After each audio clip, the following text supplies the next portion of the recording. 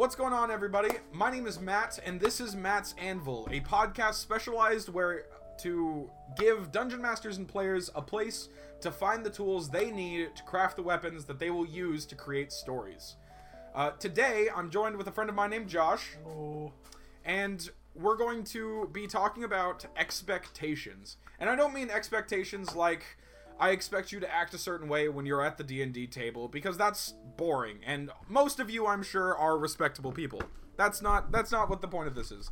The expectations I want are something more along the lines of, there's a lot of expectations when a person says, let's play D&D, and today on Matt's Anvil, we're going to be talking about a lot of them, and how they affect both players and dungeon masters. It's not just a matter of be a kind person at the table, because that's freaking lame. It's kind of on the nose. It's yeah, right. It's something you should understand. That's more of a common sense thing. More of what I mean is if a dungeon master, or if say your best friend walked up to you and is like, Josh, I want you to play Dungeons & Dragons with me. Which you quite literally did. I do all the time. Yeah, that's totally fair. That's why I'm a dungeon master. It's what I do. But if I asked you that, what is your first thought? Oh boy, I get to build a new character. Right. So, but that comes with a lot of expectations, doesn't it? Yeah, I mean, what kind of character should I bring to this world? What kind of world is it? Is it high fantasy? Is it low fantasy? Is it gritty realism? Yeah. There are a lot of things to think about, just from a simple, hey, let's play D&D. Absolutely. The story in D&D is everything. I mean, arguably, you can say the party is a major chunk of it, but without the story that they are playing through, the characters just exist. Yeah. So, on the player's side of things, when someone just says, hey, let's play D&D, they have a lot more questions than they do answers just from saying yes. And that's a big thing to understand, is like, the world you're playing in completely changes anything that you can play. Yeah. Usually based on your reactions to it. Exactly. Like, if, for example, if I was gonna say a sci-fi game, you wouldn't be playing a kobold. No. Which, you're famous for playing kobolds in nearly every situation. They're great. They're just little dudes. But if we were playing something like, the store we've been working for, or I've been working for, has been playing Alien Isolation. I've seen Utah doing a lot of building for that game. It looks amazing. He's been doing a great job with it. I have no idea how to play that game yet. Me neither. But on topic, you wouldn't bring a kobold to that sort of a game. No, because they don't exist. Well, it's, even if it was, say, in a D&D-esque standpoint, that's not the sort of thing that you would find a kobold in. No, they would not make it off world. No. Well, yeah. I mean, kobolds on their own wouldn't make it outside their cavern for more than 10 minutes. Nope. But that's beside the point, because they're a playable race and you can play whatever you want. And I do. And he does. And you do. All the time. Ever. So, there are a lot of different types of expectations when it comes to playing Dungeons & Dragons. And so, I guess the best way to start this conversation is, Josh, what is your, like, if someone just said the words, hey, let's play D&D, what do you expect to see in the game? Kind of probably depend on who's asking. Sure. Absolutely. If the person who is asking is the person who's planning on running it, I would hope for a session 0, as we call it. Sure, absolutely. That's very important. Because that's where you can get a lot of the questions you might have about the world. Where are we going? Yeah. Answered. Absolutely. And I have played a couple of games where session 0s haven't been a thing, and it has, in the end, made me have to kind of ask to rebuild my character, which is never a good feeling. No.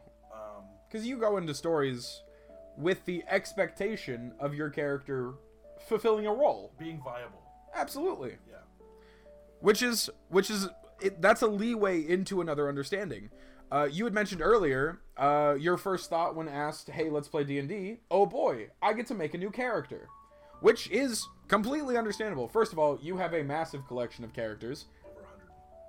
Yeah, you've delved into the player's handbook and extended modules a time or two, just once or twice, just a little average margin, but every single one of those characters has a purpose, and not to say like, oh, it's because you made them to play with this, but they have a story behind them, so they have some of them. Some, sure, but others were based on ideas, right? Yeah. So I have some that I essentially had an epiphany. Yeah, essentially that. It was, I had a backstory in mind, and I built the character from the backstory. Sure. There are some characters I've built that I was just like, I've heard these two classes mix well, and I just tried to build them together to see how that multi-class looked or absolutely felt to me. And sometimes I just build kobolds for fun. Yeah, it sounds like something you do. But everything you mentioned, though, the reason you made the characters is because they fit a niche of some kind. Yeah. Like, you wanted to experiment with 2 classes, or you had a backstory in mind, yeah. or you wanted to see how a kobold relates to this class. Those are all specific reasons, but each of those reasons come with expectations. For example, if you make a backstory and then the character based on that, your expectation is to use that backstory in the world you're going to play them in. And have it, like, play a role in the world. Yeah. Right. Or if you're building 2 classes or building a multi-class and playing it in a game, your expectation is to experiment with those 2 multi-classes. Yeah. See how they would affect one person in one world. Sure.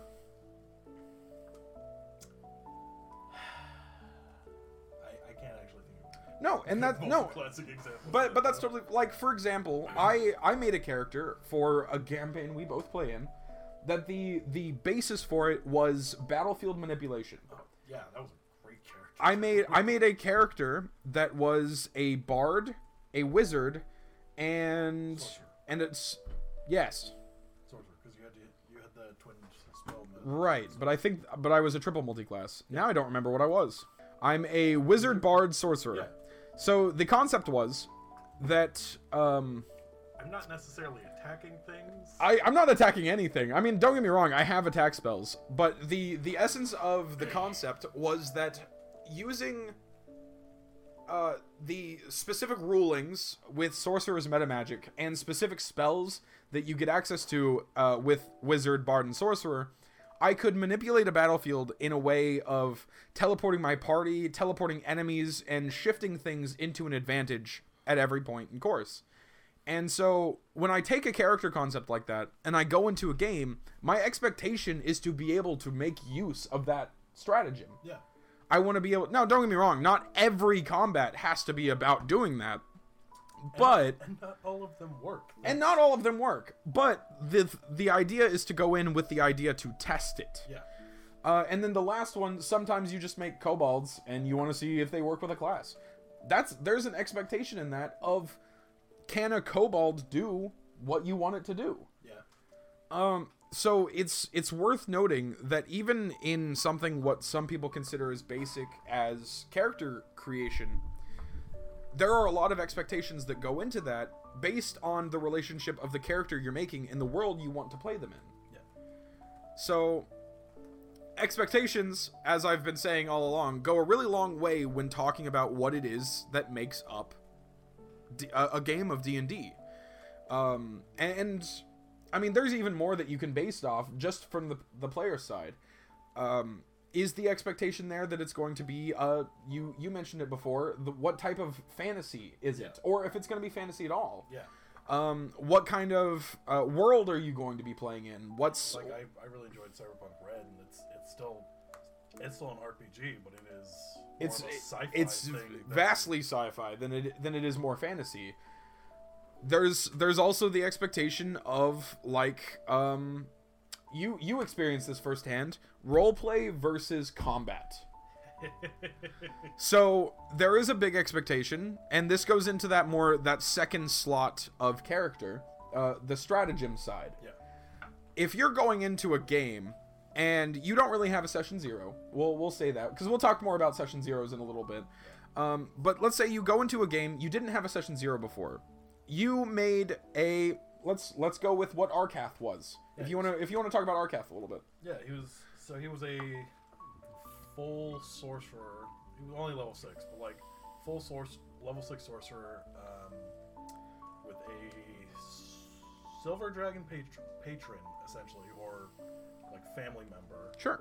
That he got his bloodline from, and my original build of him was just I want to kind of. Because I don't see a lot of characters use a lot of ice and lightning spells. Sure. Especially, like, I don't think I've ever actually seen somebody play a Tempest Cleric, and I kind of want to. I think I've seen it once. It's not very often. Exactly, but it's like, I personally prefer, like, superheroes who use, like, electricity. I don't, right. It's I don't know what it is about me, but... I mean, it's a very interesting power that can take place in a whole other conversation. Yeah. Before we go down that rabbit hole. I just wanted to make a icy, lightning, little chaotic kobold who his whole thing was just he was geared for combat and just shooting lightning bolts and rays of frost and whatnot, and didn't get to do that. Right, and that's a good leeway back into the point. So you made a character that their entire purpose, their stratagem, was to go into combat and use lightning and cold damage spells to basically reflect who he was. But also because, like, ice spells get, like, the slow effects, which is fun, and then some of the lightning spells are cool in that they either can, like, kind of stun enemies, but also if you're going up against heavily armored foes, you're just like, cool, I'm more likely to hit. Absolutely. But so tell me how you felt playing Arcath, entering a campaign that was primarily roleplay based. I mean, at first it was... I still enjoyed aspects of the character. Sure. Because of little gimmicky things I did. Absolutely. But when it came down to it, none of the proficiencies I picked ever got used. Right. Because they were things like investigating in case we went into a dungeon or found magic items or whatnot, or Arcana for essentially the same reason. Sure, absolutely. Man, I say that a lot, don't I? You've also set expectations a lot this episode. Well, because it's the expectation. Like, what else am I supposed to say? Frick you, okay? I say expectations a lot. It's because I'm trying to reiterate to the point. I'll put a counter in the video version of this to show how many times I've said expectations so far, and then it's gonna be bad. But anyway, to continue. It was weird. I had weird proficiencies just because, like, sorcerer proficiencies are a little weird. Like, Arcana makes sense. I don't remember all of them. I think one of them is investigation or like history or something. But because you're multi-classed. Yeah.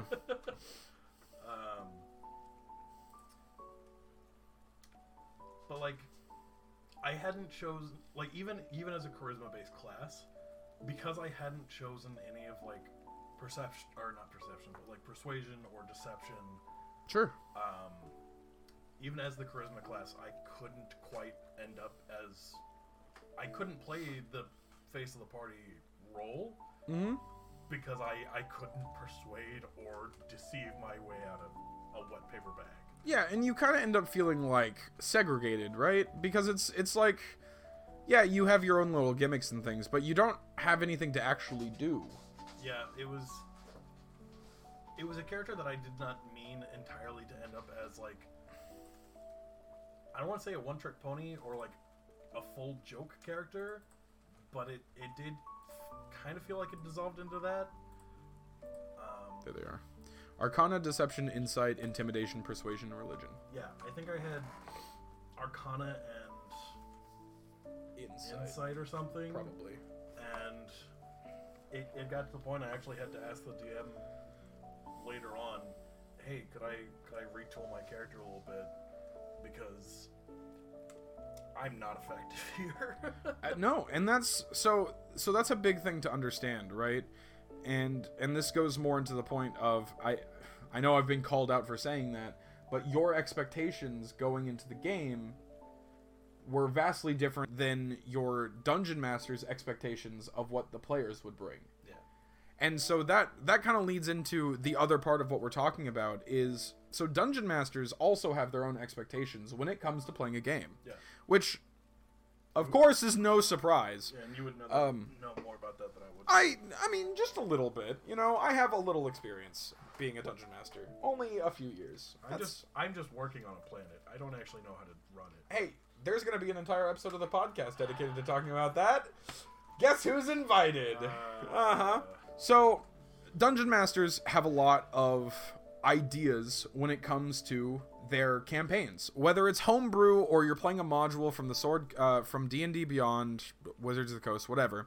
Or maybe something a little in between, which I am rather accustomed to. So, dungeon masters have their own expectations when going into a game. For example, I run a Tyranny of Dragons knockoff at this point. You can't call it a knockoff when it's better than the original. I mean, it's still a knockoff. According to all of your players. That's not the point. I still think it could use a lot of work. Because I don't do enough for it like I think I should. In your defense, we kind of knew it to the play. We're getting off topic. So, I run a modified version of Tyranny of Dragons where I love, so I would say my best skill as a dungeon master is improvisation. And magic item creation. That's another. I just love making magic items. That's beside the point. There's some bad ones out there. You don't want to see them. They're not good. But are they funny? A wand of detect magic that only detects itself. Yeah, I love that. Yeah. The wand of summon a wand. Yeah, or the wand of summon a wand. It's great. But I expect certain things, and dungeon masters in general expect certain things when players walk to the table. The biggest one is that I expect players to not necessarily be ready, but to be familiar with the game I'm playing.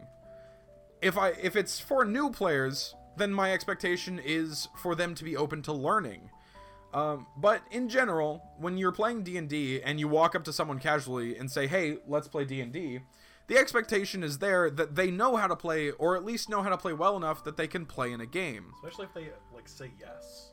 Oh, absolutely. Yeah. If they're a little finicky on it, or they're like, oh, I don't know, I've never really done it before, then that's totally understandable. Then you have the expectation of, hey, I'm going to have to... Yeah, I'm going to show you how to play. Yeah. And that's first of all, that's a wonderful thing. I highly encourage everyone. Everyone should play Dungeons & Dragons at least once. Both as player and as Dungeon Master. I was actually going to say that, too. I know I haven't done it yet, but I fully recommend that if you just have a group of 4 or 5 people that want to play, each person should try to run part of the module. Absolutely. Because it gives you the look from behind the scenes, and it gives you an understanding and an appreciation of how much work goes into the game, but also how little work goes into the game. Yep. Which that's leads... no joke. No, and that's when I said earlier that one of my best skills is improvisation, I mean it in the most literal sense. When I create concepts or sessions for my D&D campaign, I build it. A lot of people say they build it in scenes or they work in certain parts. I don't do that. It's not really. It doesn't fit my style. Instead, I build it in an outline. So I want the party to be here. They have the option to go here. They fight this thing here. How they get there, the NPCs they meet, the various other things that happen, that's entirely BS'd, in the most part, is the only way that I can think to describe it. But that's me, and that's my expectation when it comes to making a game, or making a session, is that I know what I need to do to give, or to try to give my players the most effective use of my skills to give them the best time. Yeah. And that's very important. So if you think you're a great author, I wouldn't say bring a super heavy story driven campaign, unless that's what your players want, and then, of course, absolutely. But giving your players options in a world that you made, no one's going to be more familiar with that world than you. And your expectation that they're going to explore your world, I mean, that's a given, because that's what players do. Yeah. The best part about D&D, and the reason why I recommend that everyone should be on both sides of the Dungeon Master screen, is because to explore and to make the exploration have the exact same emotions from a different outlook. It's exciting. That's an interesting way to put it. Like, I hadn't actually thought about it that way. Right, but I mean, that's really what it is. When you sit down to play D&D, like we went and played Lunar Ascendancy last night, a homebrew D&D game made by a friend of ours named Tobias. We had a mild expectation of what was going to happen. We'd played the start of that campaign before. Yes, in a very rushed sense, but not the point. It was fun though. But we were excited because we were going to explore with characters that we'd never been in the world with, Yep. with party members that we'd never played with people we'd never played with. And that's the cool thing is you can play with 5 people, and even that people that you know, and when they bring a character, some people are just really good at getting into character. Like Kevin. Oh my gosh. I have seen. Yeah, that's. Oh. I saw that man play D&D for the first time, and he was already almost a master. He was amazing. Character, and it was amazing to watch. This guy has gone from bringing a 9-year-old thief into a D&D campaign. Halfling thief. Yeah, so like 3 feet tall, to bringing a like. Always on shrooms. Yeah. Saxophones playing druid. Yeah, and druid. And so like that's a phenomenal thing. But that's the sort of thing, like, we get excited about those sorts of things. Who immediately tried to sacrifice himself. Scene 1. I refuse. Not the point. But on the other side of that, the Dungeon Master gets very excited because people are playing in his world. And when he can see that they are having a great time, or just interacting with each other, it makes character. It's got to be a great feeling. It makes everything worth it. Yeah. Like, my party doesn't really know this, but I stress about my sessions for every Friday all the time. I stress about whether or not they have good quality. I stress about whether or not I'm keeping everyone entertained, whether or not I'm including everyone. It's a very stressful thing because I still want to tell a story, but I want to tell a story that affects everyone. Every player brought a character to this campaign expecting it to mean something. Yeah. And I think you have done a better job of making each character feel like they mean something than some of the DMs I've played with who have been doing this for years. Well, I greatly appreciate that compliment. I really do. But to me, I don't think I'm doing enough. And I say that because it's not necessarily because players come to me and say, "Hey, I don't feel like my character has gotten enough attention." No one's done that, and I am partially glad about it and partially not glad, because I feel like if anyone has that emotion, they should bring it up. Yep. Like I expect my players, another one on the list, not the words, just expectations to have in a game. Yeah. I expect my players to be open with me. Yeah. If they have an issue with something that I'm doing, please, I want them to talk to me about it. I want them to say, "Hey, I think you're targeting me," or "I think you're doing this," or everything else. But to me, when it comes to involving characters in a story, I don't just want them to exist in the world. I want direct ties to it. Yeah. For example, we have a character named Balmond. At the time, he was a bard rogue. Yep. And his story had been that he had become a bit of a wanderer. There was a tragedy that happened in his youth. His sister had given him a memento and then vanished.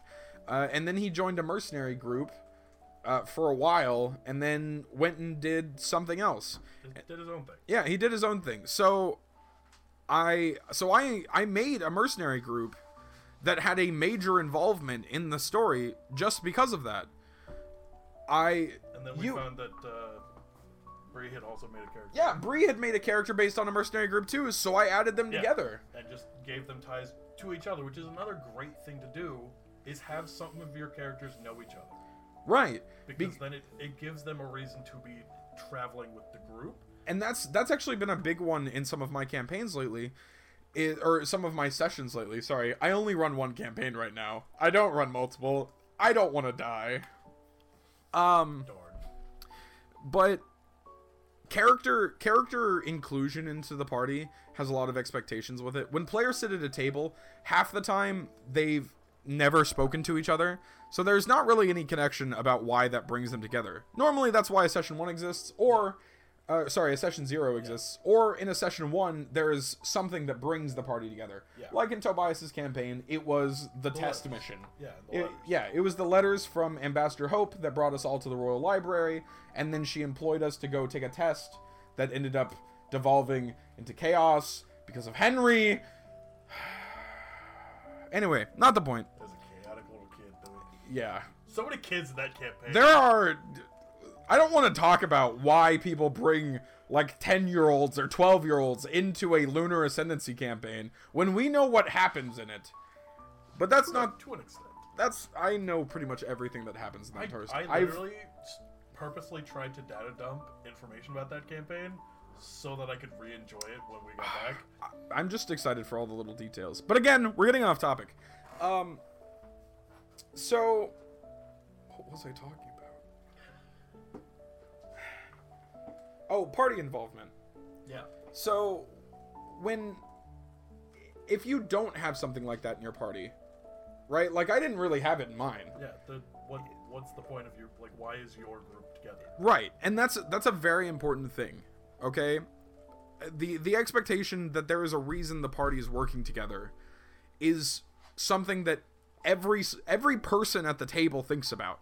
The DM thinks about it in terms of the story, and each individual player thinks about it in terms of their own stories.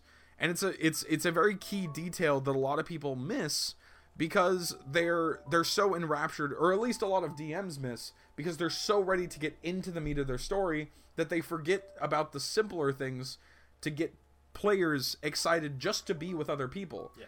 So, for example, for Balmond and Bree's character's name is, I don't remember off the top of my head. So, when Balmond and Everwyn were first making their characters, first of all, they had no idea about each other, which was really funny. They were both just originally part of a mercenary group.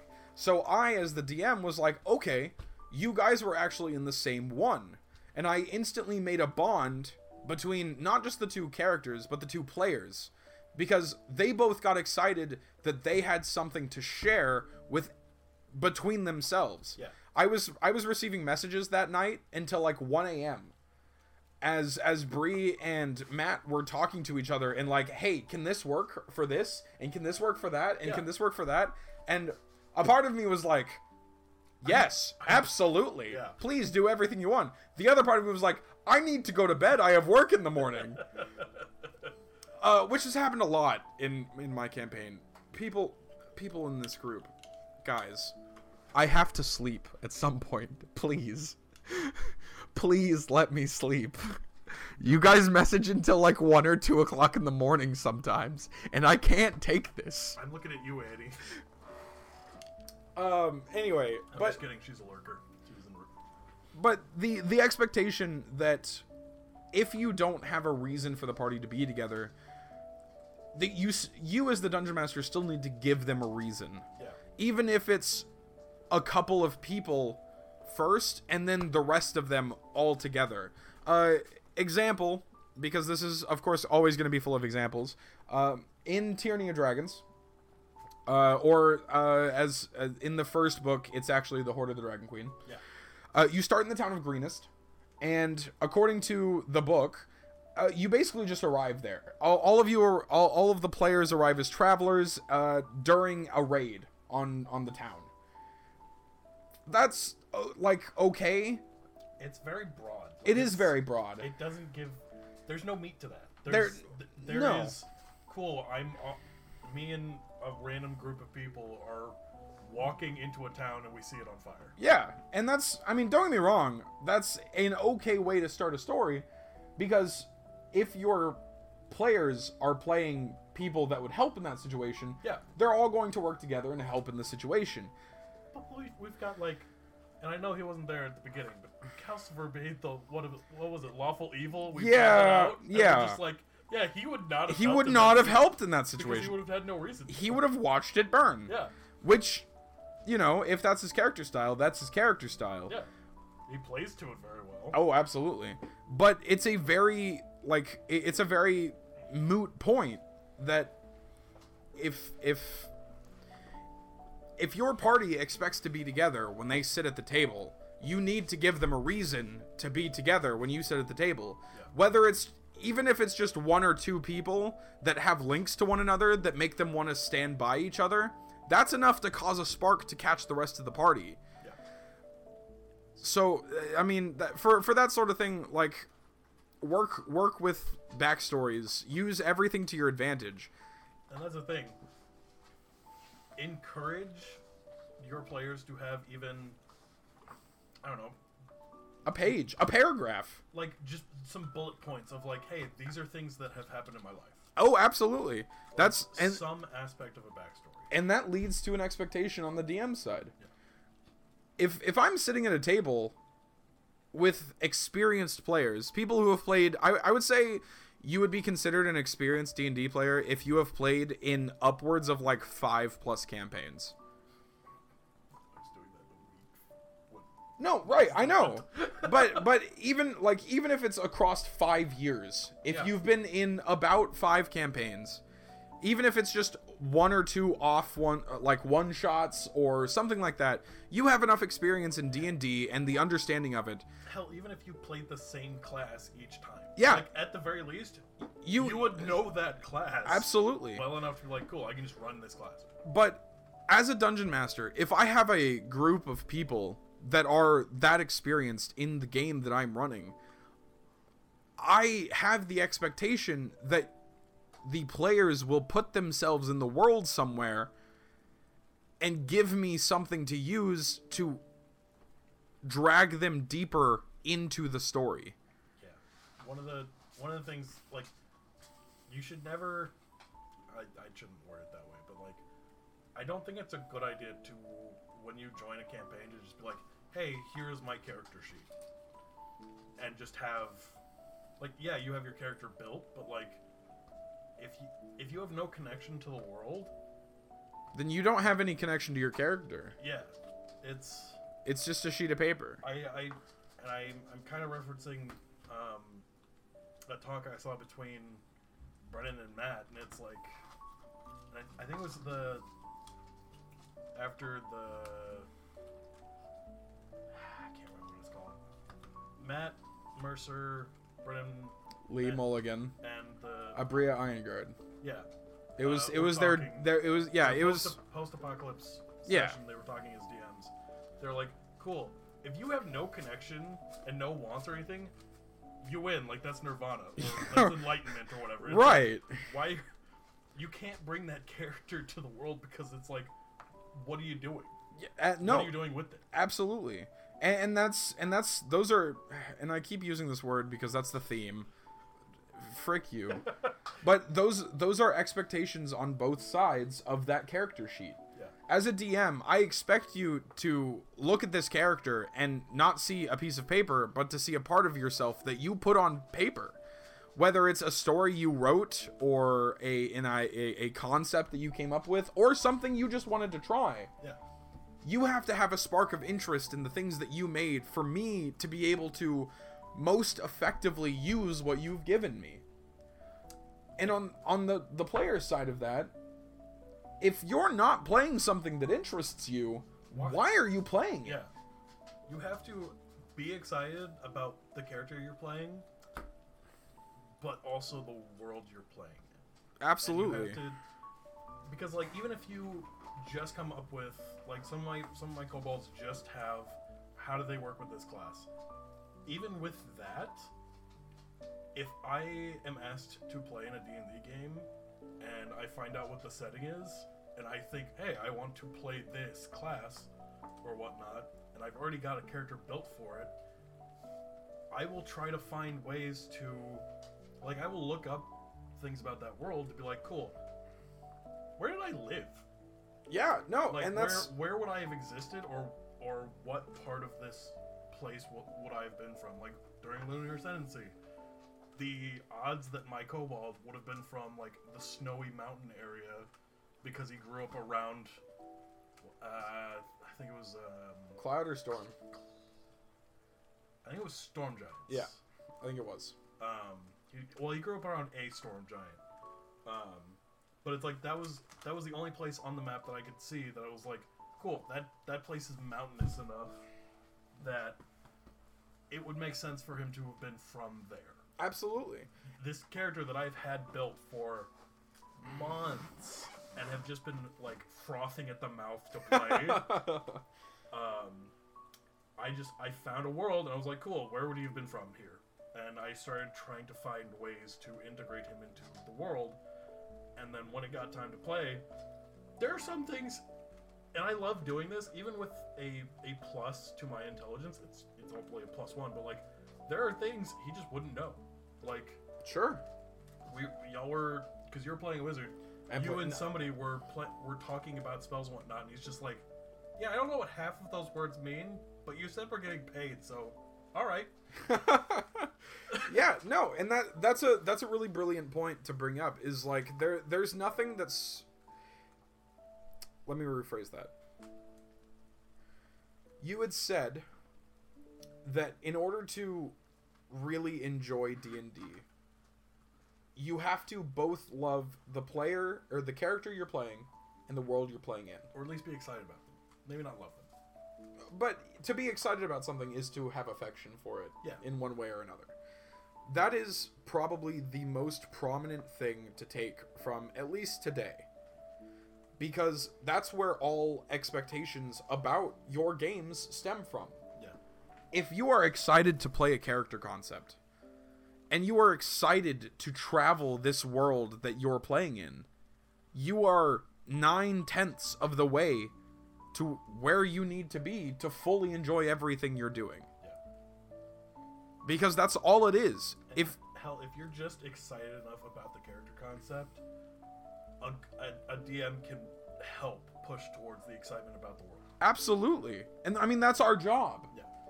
Our job is to make sure that everyone enjoys what they're doing in the world that we made. That's the whole concept. That's the whole thing, the whole shtick. Yeah. And so our expectations are that we can make a world to fit everyone that plays in it. And that people can be excited about. And that people can be excited about, or will be. Yeah, no, absolutely. It's also, on the player's side, it's our expectations as Dungeon Masters that players will put the effort to enjoy what we've made. Yeah. Because it requires effort. It is on both parties.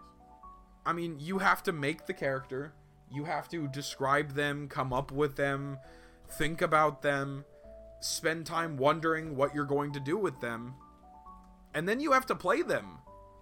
And also try to find a goal for them. Like, oh yeah, absolutely. I struggle with that just because, like, I forget. I legitimately forget to think about it, but, like, doesn't really matter what it is. Just have something that they want to accomplish.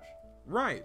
Because even if it is not directly in line with whatever the story is, having them want to do something gives them a reason to go out and do everything. Right. And all of these things that we're listing, I mean, goals, making them, writing their backstories, all of that is work. That is effort that you are putting in. I mean, you can understand exactly what I mean. You've made so many characters. Yeah. I can understand because, I mean, I've made my fair share. I've come up with some things in the past. But it takes more than the effort of one person to build a world. No matter how well written or well spoken that person is. I mean, sure, authors do it all the time, but they are writing multiple characters. They're writing, in some cases, worlds worth of characters. Right. They're playing more people. Yeah. And those people are influenced. Other people have done things to create personas of different people that become characters. So when you go into playing a D&D campaign, you have to have expectations. You have to know what they are. You should know what your expectations are when you go into a D&D campaign. And then learn everyone else's. That should be part of session 0. Absolutely. What do you and that's something we encourage both DMs and players to ask each other and everyone at the table. What are your expectations for the game you're about to play? That should always be in session 0. Yeah. Which is a great leeway to what is a session 0? It's just the first time you and the entire table sit down together, and sometimes it could be building the party, just because maybe not everyone's got a character built, especially if you've got somebody new at the table, like the Nexus. They have a lot of walk-ins. Absolutely. And it's great. I love to see it. I love meeting new people, especially in that setting. I just forgot where I was going. No, that's totally fine. But no, and that's a fair point. A session 0 is the start. It's not session 1. No. You haven't begun the story. You're not playing a character. Session 0 is when everyone gets together and they come to an understanding of who they are, what character they're playing. You might not even go into character on session 0 because you're trying to understand yours and everyone else's characters and what everybody wants to be doing. Yes. And so session 0 is a very pivotal thing. That is where you find out, are we playing high fantasy, low fantasy? Gritty realism. I will always encourage for a dungeon master to have a session 0. And the reason for that is more than just so you can explain to your players what world it is, or where they're playing, or what they're doing. There's more to it than that. It is your opportunity to learn who is playing your campaign, what characters are going into your world, what things that people expect to see, or do, or say, or be. Because you can give the same module to 3 different DMs with 3 different parties, and those campaigns, even through the module, can have very few similarities. Absolutely. It's one of those old things of people sharing stories, and every time it's retold, it's slightly different. Yeah. Just as Josh said, three different people can read the same story and take something different from it. And very often do. That's an excellent point. Because everyone looks at it differently. Like, nobody's going to look at the same story the same way, because they approach it differently. Because everyone approaches everything differently. And the same can be said for both DMs and players. Yeah. I could run Tyranny of Dragons 100 times, but I guarantee that out of those 100 attempts, my players would have 100 different experiences about what I ran. Especially with the way you run them. But I would also have 100 different stories because of the players that play them. Even if they were playing the same character, they wouldn't make the same decisions. That would be boring. They wouldn't act the same way. The circumstances would be different. And that's a very distinct understanding when it comes to playing D&D. It's very important to understand and to have expectations when you come to the table, because those expectations and that understanding are they are your weapons. They are what you bring to the table to ensure that you are going to have the most fun or be the most excited that you can be.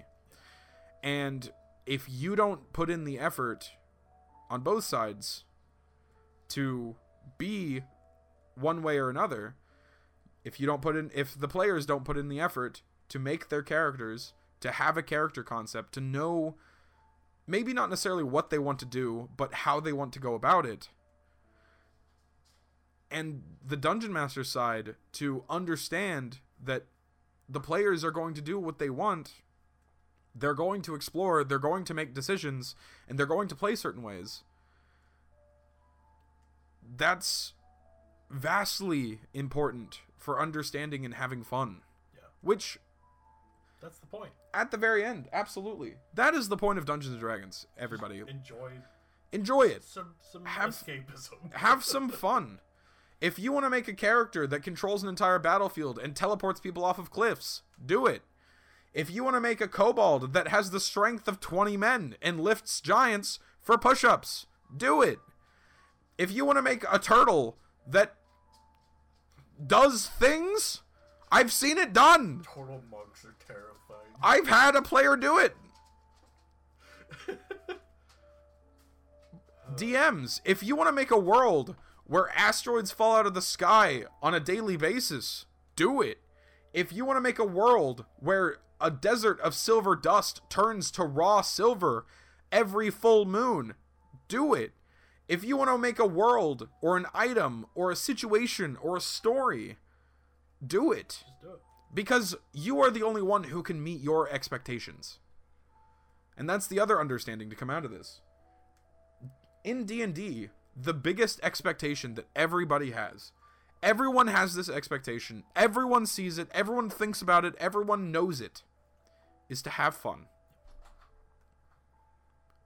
And there is absolutely no reason ever that you should ever not have fun in D&D. Yeah. Even in those tense moments where you're struggling in battle, or you're waist deep in a mystery, or you're traveling across the land in sweltering heat.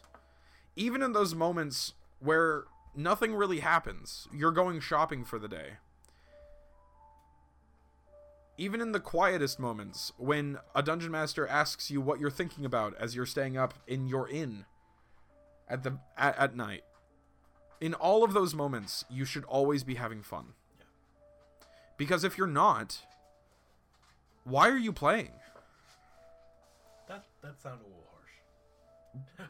But it's true. Yeah. Don't get me wrong, you can get upset at certain things in D&D. You can have bad rolls. A story situation, an idea you have could backfire.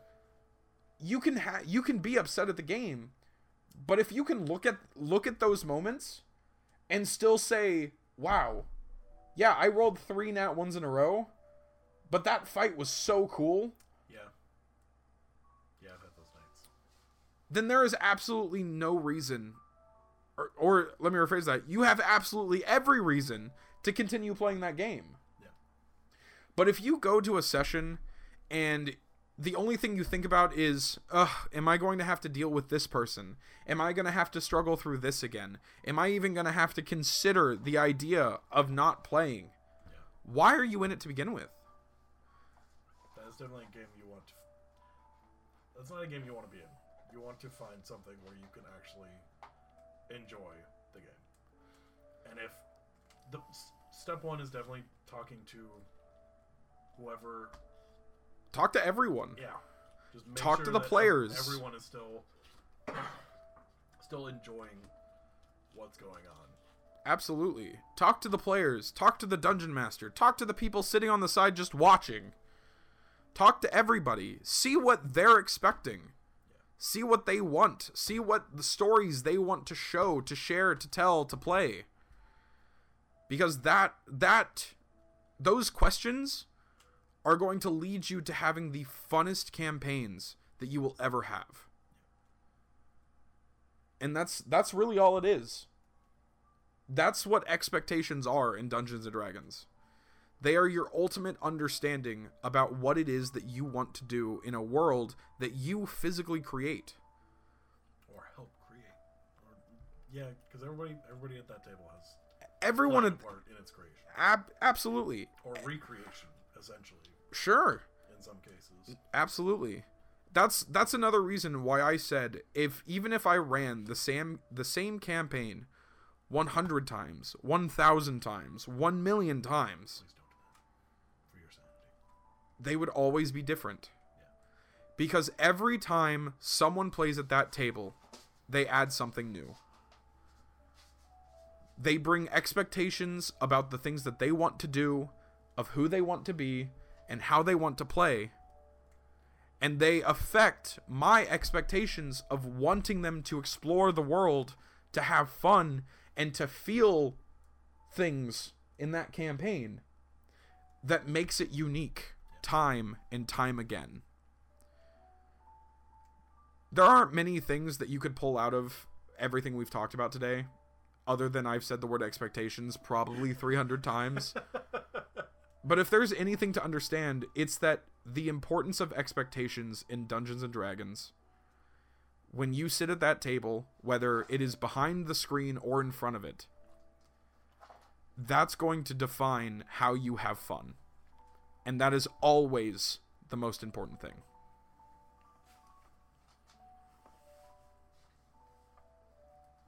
Yeah. Absolutely. And I think, with that understanding, that is a perfect place for us to bring this first episode of Matt's Anvil to an end. I would like to first thank Josh for being on the show with me. I'm not used to the camera placement. Well, we're not talking to the camera right I now. know. We're talking to the microphone.